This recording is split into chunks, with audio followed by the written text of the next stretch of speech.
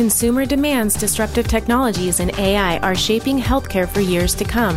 On Hello Healthcare, we dive deep on these issues with leaders who are driving change. We hope that these stories will inspire you to create and demand a better future in healthcare. Please welcome your host, Alan Tam, Chief Marketing Officer at Actium Health. Our first 2 seasons of Hello Healthcare are available on Apple, Spotify, Google, or wherever you listen to podcasts. Check out our conversations with some of healthcare's most well-respected leaders in marketing, business strategy, data science, and much more. If you like what you hear, please share with your friends and leave us a review. Thanks for tuning in. Hello, Healthcare. For those of you that have been listening to the podcast for a while, you probably know that data-driven marketing is something that I'm personally extremely passionate about. It's been a great topic of exploration and discussion with many of our esteemed guests. Today, I'd like to dive a little bit deeper in that realm by examining the powers of quantitative and qualitative data. Some say that when you combine the two, the possibilities are endless. I have the utmost pleasure today of having 2 amazing thought leaders in the space joining me. Danny Fell, Senior Strategist at Optum, and Dean Browell, Chief Behavioral Officer at Feedback. What a treat it is to have the both of you on this podcast today. Hey, thanks for having us on. Absolutely. So for those of you that aren't familiar with either of you, why don't we just start with a little quick intro in terms of what you both do? Yeah, why don't you start? Sure. So I'm the Chief Behavioral Officer at Feedback, which I realize is this very lofty title that doesn't necessarily tell you what I do. And we are a digital ethnography firm, so ostensibly social listening through behavioral science. And so I get to both present the data often and sort of the thought leader within the company and one of the founders. We've been around about 13 years. Amazing. And I work for Optum in our analytics group and work with hospital systems and healthcare providers to tap into some of the solutions and the data we have, and been with Optum for about 4 years. That's great. So who's quantitative and who's qualitative here? Yeah. We keep joking, it's like the I'm a Mac, I'm a PC ad. Yeah. I'm qual. And I'm quant. So for our audience, what is quantitative data and what is qualitative data? All right. So I'll take the quant one, and then you can explain yours. Pretty much anything that is a relatively large set of data becomes quant, right? At some point, you want to be able to have a measurable set of data. It doesn't have to be big data, which was the title of our talk yesterday, and there is no real threshold between what is officially big data. Typically, when you start talking about big data, it's quantitative data that is large enough that it requires some tools or computers to be able to analyze the data or work with the data. But the difference, I think, between qual and quant, I'll be interested to hear what you say, is we're more about using numbers and being able to draw some type of statistical or measurable difference in the data, which is a little bit different from qual. At its heart, qualitative is really about the observation of behavior. So, for example, interviews are qualitative. Would be qualitative. This is qualitative. Right? Yeah. Focus groups, things like that. Now, what we do, day to day is use a qualitative lens to look at social listening. And I should point out, just to say it, qualitative can become quantitative when you have enough of it. Enough interviews, enough focus groups, or in our case, enough behaviors that we're observing. You can code those, and they can get into the numbers realm, right, in terms of getting quantitative. But really, it's about, and this is what I fell in love with in my early PhD work. It was ethnography, this idea of observing and then writing these rich descriptions of what you're seeing to really get a good sense of the why behind things. Quantitative is incredible at telling you what's happening. There are definitely limitations, I think, about getting to the why. And so I think that qualitative, for me, often provides context. Yeah, I think that's a good way to describe it. That makes a lot of sense. So earlier in my introduction, I talked about combining these 2 data sets.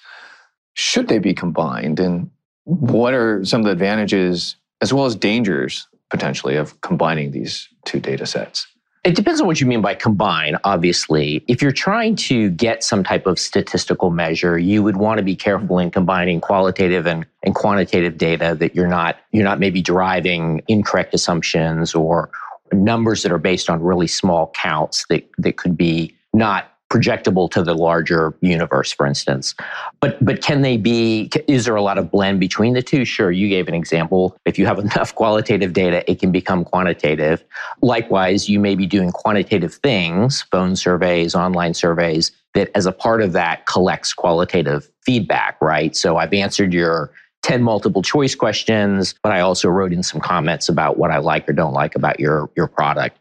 So that would be qualitative, sort of buried within the quantitative research, for instance. Yeah. And I think some of it too is sort of your approach. I mean, it's one way to say, well, you mixed methodologies are always good because that's a good term. Get at different things. But I also think that it's not just for the sake of mixing it. It's also this idea of, for example, I love often saying, 0 is a data point, right? So if you don't see a response that you were expecting, or maybe you didn't get a particular demographic responding to a survey, why? What is that 0? And sometimes by combining them, you can get some better answers. My favorite thing to talk about is NPS scores, right? Net Promoter Scores. So would you recommend this brand? I would then argue, well, I don't want to know just would you, I want to know do you? And so for me, it would be not just how you answered on the survey, but then looking out and saying, does that demographic actually talk about you out loud, like in the wild to peers and things like that? And so I think there's some interesting ways to be able to validate and give a more complete picture of what you're looking for by, if it's not combining, at least utilizing both methodologies. Yeah, and I think the premise of our talk yesterday was the importance of having both qualitative and quantitative data in what you're doing in marketing, because you get so much more value and you risk losing perspective, especially today with so much hype around big data, AI, things that are more quantitative, but you lose the richness of the qualitative insights. Yeah, that makes a lot of sense. What are some specific examples that you guys have seen in healthcare that actually utilizes both data sets in a meaningful way? Sure. Do you want to start with Paul? Yeah, well, I think this is pretty recent. Just even in the last week, we did an interesting study where the preference data, preference survey for a particular hospital came back a particular way, seemed pretty glowing. But what we were finding on the social listening side was that people were actually a little more sour about a couple of things that we were looking at. And what was kind of fascinating about it was seeing how, when you look at then the market share was low. So in some ways, the preference data wasn't telling the whole story. People may be willing to promote and talk about this particular brand or system, but it was like they weren't doing that. And so it was just a way that working together, that qual and quant, really did give them the whole story that explained why the market share was so low. Because if your market share is low and you do a preference study and it's very rosy, you could sort of be led to believe maybe it's a better situation than it really is. And I think that, thinking about it from a marketer's point of view, what kind of messaging do we need to get out there, and really understanding that audience? I think it's that, but that's where a good example, I think, where both sides really did complete a picture. But on their own, I think that it would always make you feel uneasy that you were missing a piece if you had just done one of those things. Yeah, here's an example for the physician marketing folks in the audience.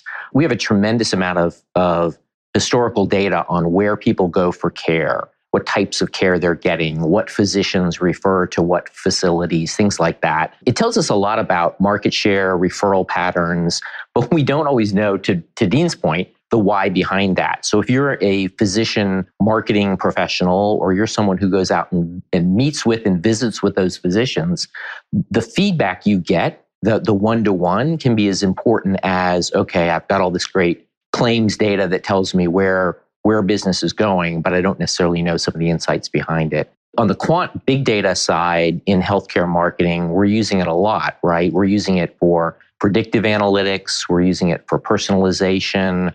We're using it for optimization of advertising and website traffic and things that we do, with apps.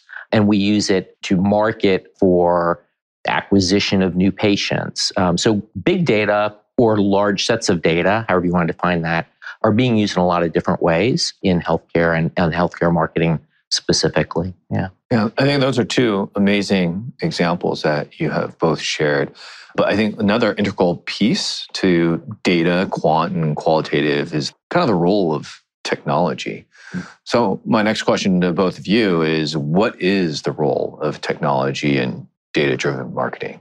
So technology is doing a couple of things. On the management side of data, the ability to use computing power, algorithms, business intelligence software to analyze large sets of data has really come a long ways, right? So when we're talking about millions or hundreds of millions of data points, you need that kind of computing power to do that kind of analytics and derive information from that. On simply the signal side of it, right, we have more people online using more devices, leaving more trails, breadcrumbs. We have more technology that tracks what people do online. We have people using home monitoring devices, remote monitoring devices. So technology is throwing off a lot more data, which sort of perpetuates the need to manage more data. And that's a challenge at the same time. So there are benefits of it, but it creates new and different challenges. That makes sense. What are some of the common pitfalls that you guys have seen when applying technology and data and having that all work together? I'll take that one. So my argument would be, and this is not just from the qualitative side, but just in general, is that having a human being involved. And part of it is to just gut check things, so that when you're interpreting the context of things, you understand sarcasm, right? You understand the context of the dates, right, that are involved, like what's the timeliness of the data. And you just kind of have somebody that can keep the main thing, for the mission of what you're trying to gather. From an example standpoint, though, I think that's where we talk a lot about personas in our presentation. And personas are a great example because often when you're creating a new website, let's say for a hospital system, quite often you would build personas out of the activity around the old website. So in other words, you'd look at you'd look at the analytics of the old website and use that to build, like, how should we build a new website? Problem is, if you look at that from turn that prism a little bit, you realize that you are looking at data of people who you've already captured. So you're not in any way looking at the behavior of those who you're trying to draw. 2, it's from a website that is bad enough you want to replace it. So you know already that it's not the optimal framework. And so I think just having like a human hand in there, understanding the limitations of the data so that you can go get more. And I think that's what we're really getting at with our entire sort of concept around thick data, which is the idea of understand the limitations so that you don't fall into those pitfalls and you can fill those gaps, with something that's going to help you finish like the last mile of what you're trying to understand. And personas, there's other pitfalls with personas, just using generations, ways that you could segment very bluntly that isn't helpful. But I think that it does speak to that idea of, tech is great, but you can also lean on it way too hard. And, in our industry, our sort of subset of the industry of social listening, most of the open APIs that draw out just constant data are only to the bigger channels. That's not bad. We want to know, what someone who's been diagnosed with breast cancer says on Facebook, understanding their journey, things like that. But for us, the real, incredible behavior that's worth knowing, that's going to really make us understand their journey, is on breastcancer.org, a forum or message board that doesn't have an open API. So you don't want to get sort of shiny object blinded by the tech just because there's this open API to not understand that might not be where all the best information really is. So it's just kind of going in eyes wide open with that. Yeah, I think there's a big risk of that with quantitative data in particular, right? So we get fixated on numbers. This is human behavior, right? We can anchor people's belief in putting out a number in front of them. We can distort how people think about things simply by throwing out statistics or percentages, right? So I can say 70% of an audience did this or said this, and it sounds meaningful, and it almost sounds like, well, the majority, which you would say is the majority, are doing that. But without also saying, well, there's another 1/3 of people who aren't doing that, you sort of are missing part of the argument. And so I think oftentimes all of us can get sucked into, you mentioned fixating on a number or on what appears to be a statistical thing, as opposed to stepping back and saying, okay, let's look at the big picture here. What else does this tell us about, our audience or our actions or what we're trying to do?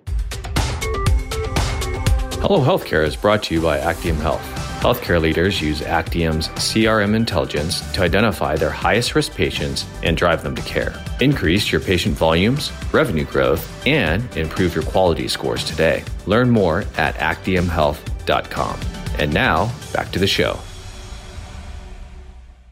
I really like what you both shared just now as it relates to having a better understanding and looking at it from a more holistic perspective and understanding the limitations of data, statistics, and the need for human involvement. And I think that's something that's really critical, which kind of leads me to the next question I have for the both of you. AI. We don't really need humans now, do we? That's right. We're actually just simulations. Answering the questions here. So AI, is the talk of the town, ChatGPT. Yep. There's fear, there's adoption, there's mixed feelings about it.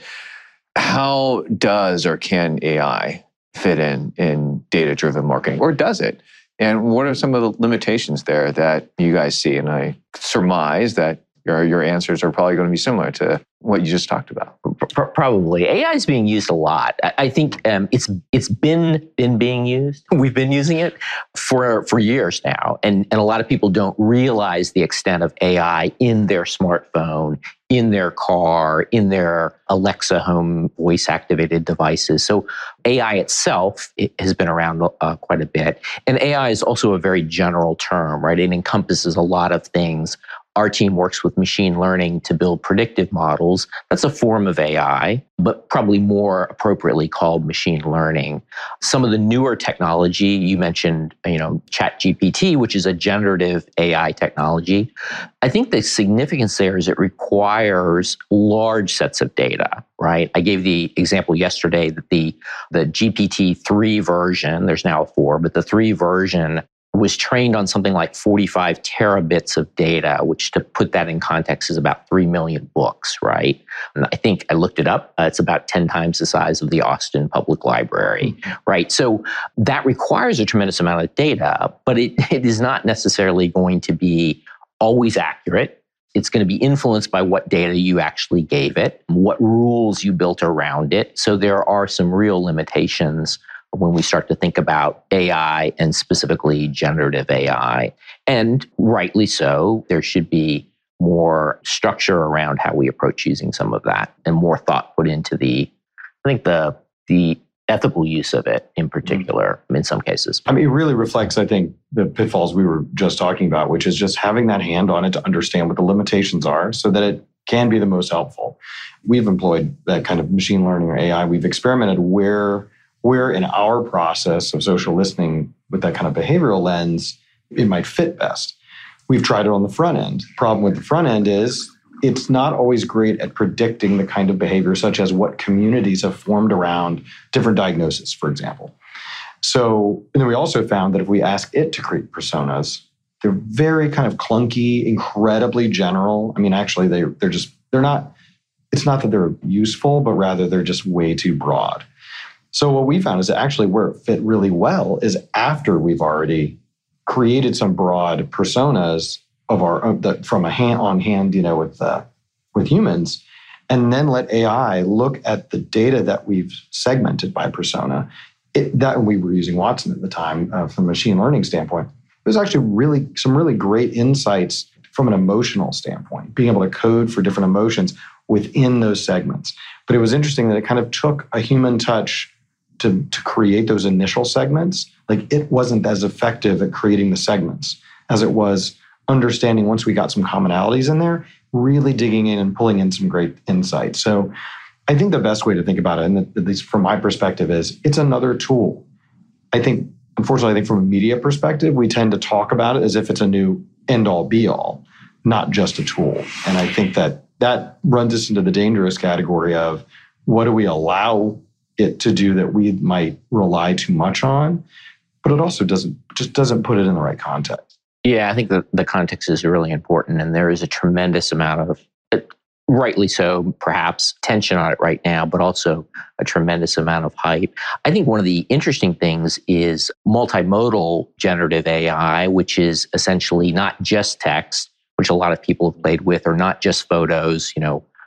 Show me a bear on a beach, drinking a diet soda, but combining those. So where you're getting text, images, perhaps video, that's very exciting and also a little bit daunting in terms of what the computers are actually able to do or the algorithms are able to do. Wait till you see my photo of you with a bear on the beach drinking a diet soda. Excellent.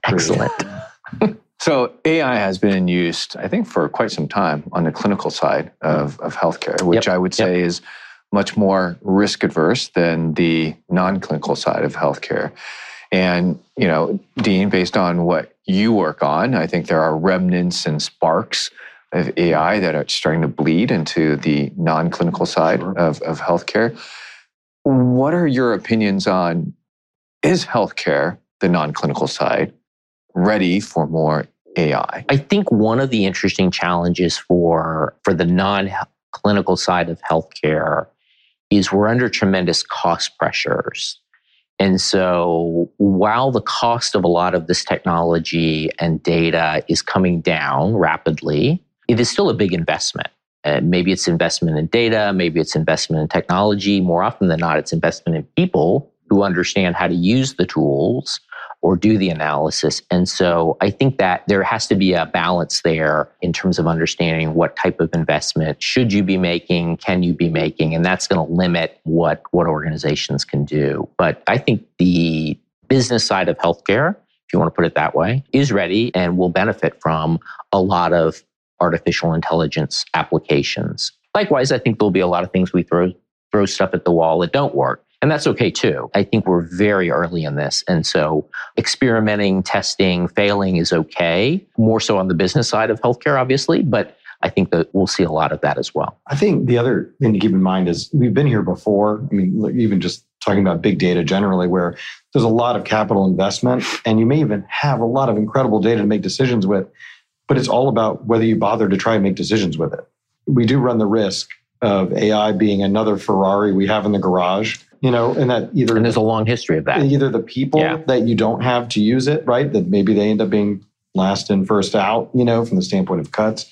So I actually, if I can be somewhat optimistic about a pessimistic situation, I actually think that it's good that we're having this conversation about AI during lean times, because I think it's probably going to make for smarter investments than if we had it during sort of a heyday where people might invest an awful lot and then never actually operationalize it the way that it could be used. Yeah, so you reminded me of a funny anecdote. I've been in healthcare a pretty long time. I can remember in my early days, we'd be touring a hospital marketing department, and this was early computer days, right?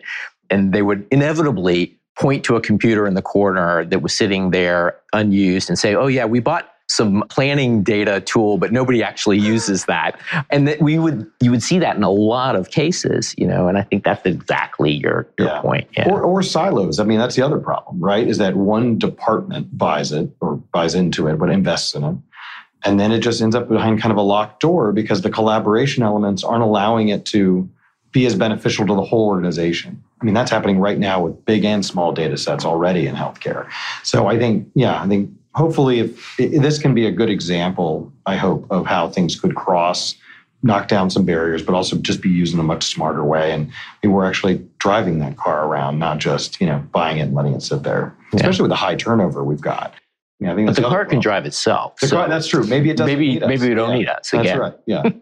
So what would you say is the current temperature or state of data-driven marketing in healthcare? Where are we on the spectrum? Wow. We're definitely on the spectrum. If you look at some of the industry research out there, American Marketing Association, Salesforce, others who are Gartner, who are interviewing, talking to marketing professionals, it's all about data.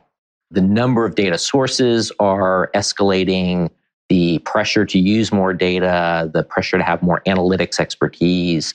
I think it's a good thing, right? I'm a data guy and believe in data-driven marketing, but I think it also is potentially displacing other important things we're doing. And so we have to continually come back to, okay, this is good, but what are we using it for? And what are the use cases that we want to derive from it? So I think those are all, keeping it in context, as you said, I think is super important. Yeah, I would just add that similar to the previous comments about silos, is that I think we're actually, if we look at the data flatly, I think we're in a good place. The problem is, I think from an operationalized standpoint, we are not often in the most optimal place. In other words, we may have lots of data we could be using to make decisions with, but because of the way departments don't talk to each other, or the data isn't talking to each other, or in some cases, two people in the same office are talking to each other, I think that we do run that risk of not being able to use it to its full potential. I think that we're in a kind of data-rich scenario. I think sometimes we don't know enough about it to know what our gaps are. And I think that's where, I think it's just a matter of evaluating what you have, what you could connect, and then showing how all boats rise with it. I think that's where data, I feel optimistically, again, that could be kind of a unifier within, for buy-in across departments in a way that other initiatives may not always have that same feeling. But so I think hopefully it can, break down some barriers. But we're in an unusual time, because I do think, when we first talked about this idea of, talking about big data, that whole concept, there was this idea that everybody had bought into big data, but not necessarily were using it. And I don't know that that's changed a whole lot. I feel like it's, some are using it more than others, but the silos are real. Yeah. And consumers are facing this everywhere, right? Now we just have a thermostat that turns the temperature up or down. We have a thermostat that tells us 27 different things about our house. Right. And there is a tendency of society as a whole to lean into all of this data and these data points as well. But again, some of those are important, some are less important. You guys have shared some amazing examples, really good examples of using that data. What are some bad examples that you guys have seen for data-driven marketing? Where have they failed? So I'll give an example, not necessarily a failure, but I think a good illustration of getting ahead of where maybe you want to be. I worked with a large health system that wanted to bring a tremendous amount of data into a platform, right? Consumer data, millions of data points, but didn't know what the use cases were, hadn't defined the use cases for it to begin with. And so rather than pulling all that data in and then trying to figure out what to do with it, I think they smartly took a step back and said, let's develop some use cases, figure out what data we want to start with. We can always add to it. And that was a much better approach than simply dumping a tremendous amount of data into programs and then trying to figure out what to do with it. Because that's not only time consuming and costly, but again, it also has the potential to take your eye off what really is a key objective or a key outcome that you're trying to achieve. So I think that's one example of where we can easily get sidetracked with kind of what's in front of us. I call it the data buffet, right? I'll take one of those and one of those and one of those because I think it's good, but you get back to the table and you didn't really need all those. So that's one challenge. Yeah, I think cadence can lull you into a false sense of security too. We've had a conversation with an old friend who's at a very large health system, and they talk about doing the exact same study over and over again. They've been doing it for years, and it's shown that there's a problem, but they just have really no idea what the problem is. And this is in particular around employee satisfaction, but it was this idea of, well, we keep doing, maybe next year we'll get more insight into what the problem is. And the idea of just continually doing the same cadence until finally it was, okay, we should probably add some other element here to try, and we've got a lot of what and not a lot of why.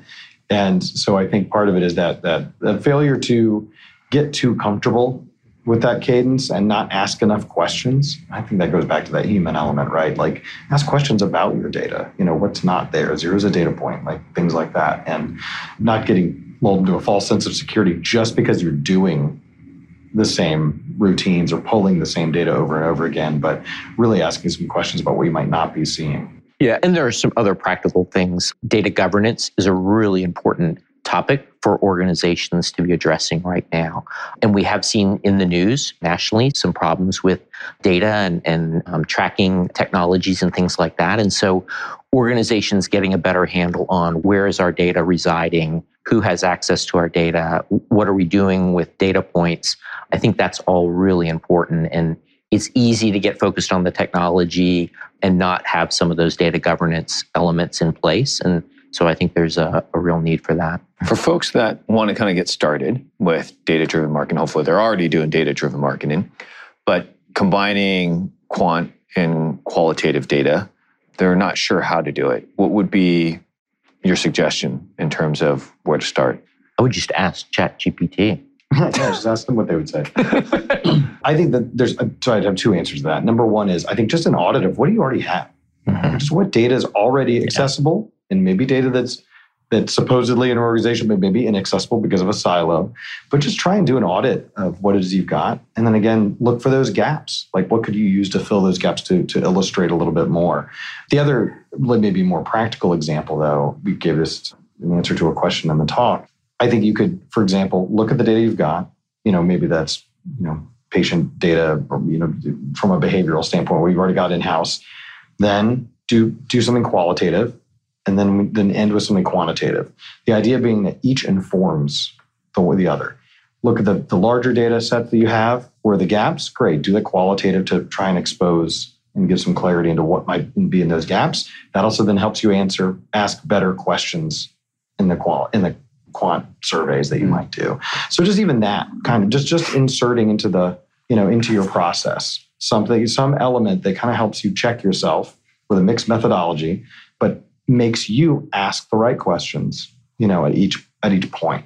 I think there's a role for marketers to also be educators. I think we make a lot of assumptions about people's knowledge of or comfort with analytics and data. And sometimes we just need to go back to some basics. Like, what do we mean by big data or thick data? What is an appropriate statistical model? Why do we use those models? So educating the marketing teams as well as others in the organization, I think, is part of that process as well. And I think that will tell you a lot about where people are on the spectrum of their comfort in using and getting value out of data, how marketing can work with other departments across the organization. What data, to your point, whether it's clinical or informational or financial, what data are my other colleagues using that marketing should know about or would benefit from understanding? So I think that's probably a big part of it as well. I'd like to add to that as an educator, is that then on the tail end of that, when you find some great insights, you go be an educator within the other departments.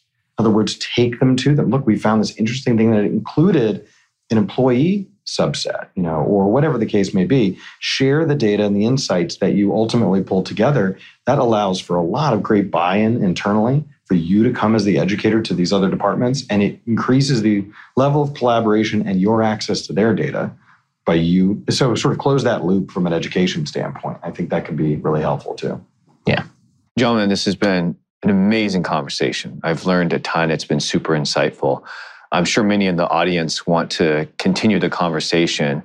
What's the best way for folks to continue the conversation with either of you? What's the best way for folks to get a hold of you guys to chat about this some more? I'd say LinkedIn for me. Same. Thankfully, there's only one Dean Browell, so it's should be easy to find. Thank you so much. So for those of you in the audience that want to continue the conversation, these are two amazing thought leaders in data, qual and quant. I highly encourage you to reach out to either of them or both of them. Super insightful. There's so much more to share, but unfortunately, we're out of time for this podcast. Until next time, hello. Thanks again for tuning in to Hello Healthcare. If you like what you heard, we appreciate a review on Apple, Spotify, or wherever you're listening. You and your feedback fuel us. This conversation is brought to you by Actium Health. To get the latest on what these healthcare leaders are saying, subscribe on HelloHealthcare.com. Thanks. And when we see you next time, hello.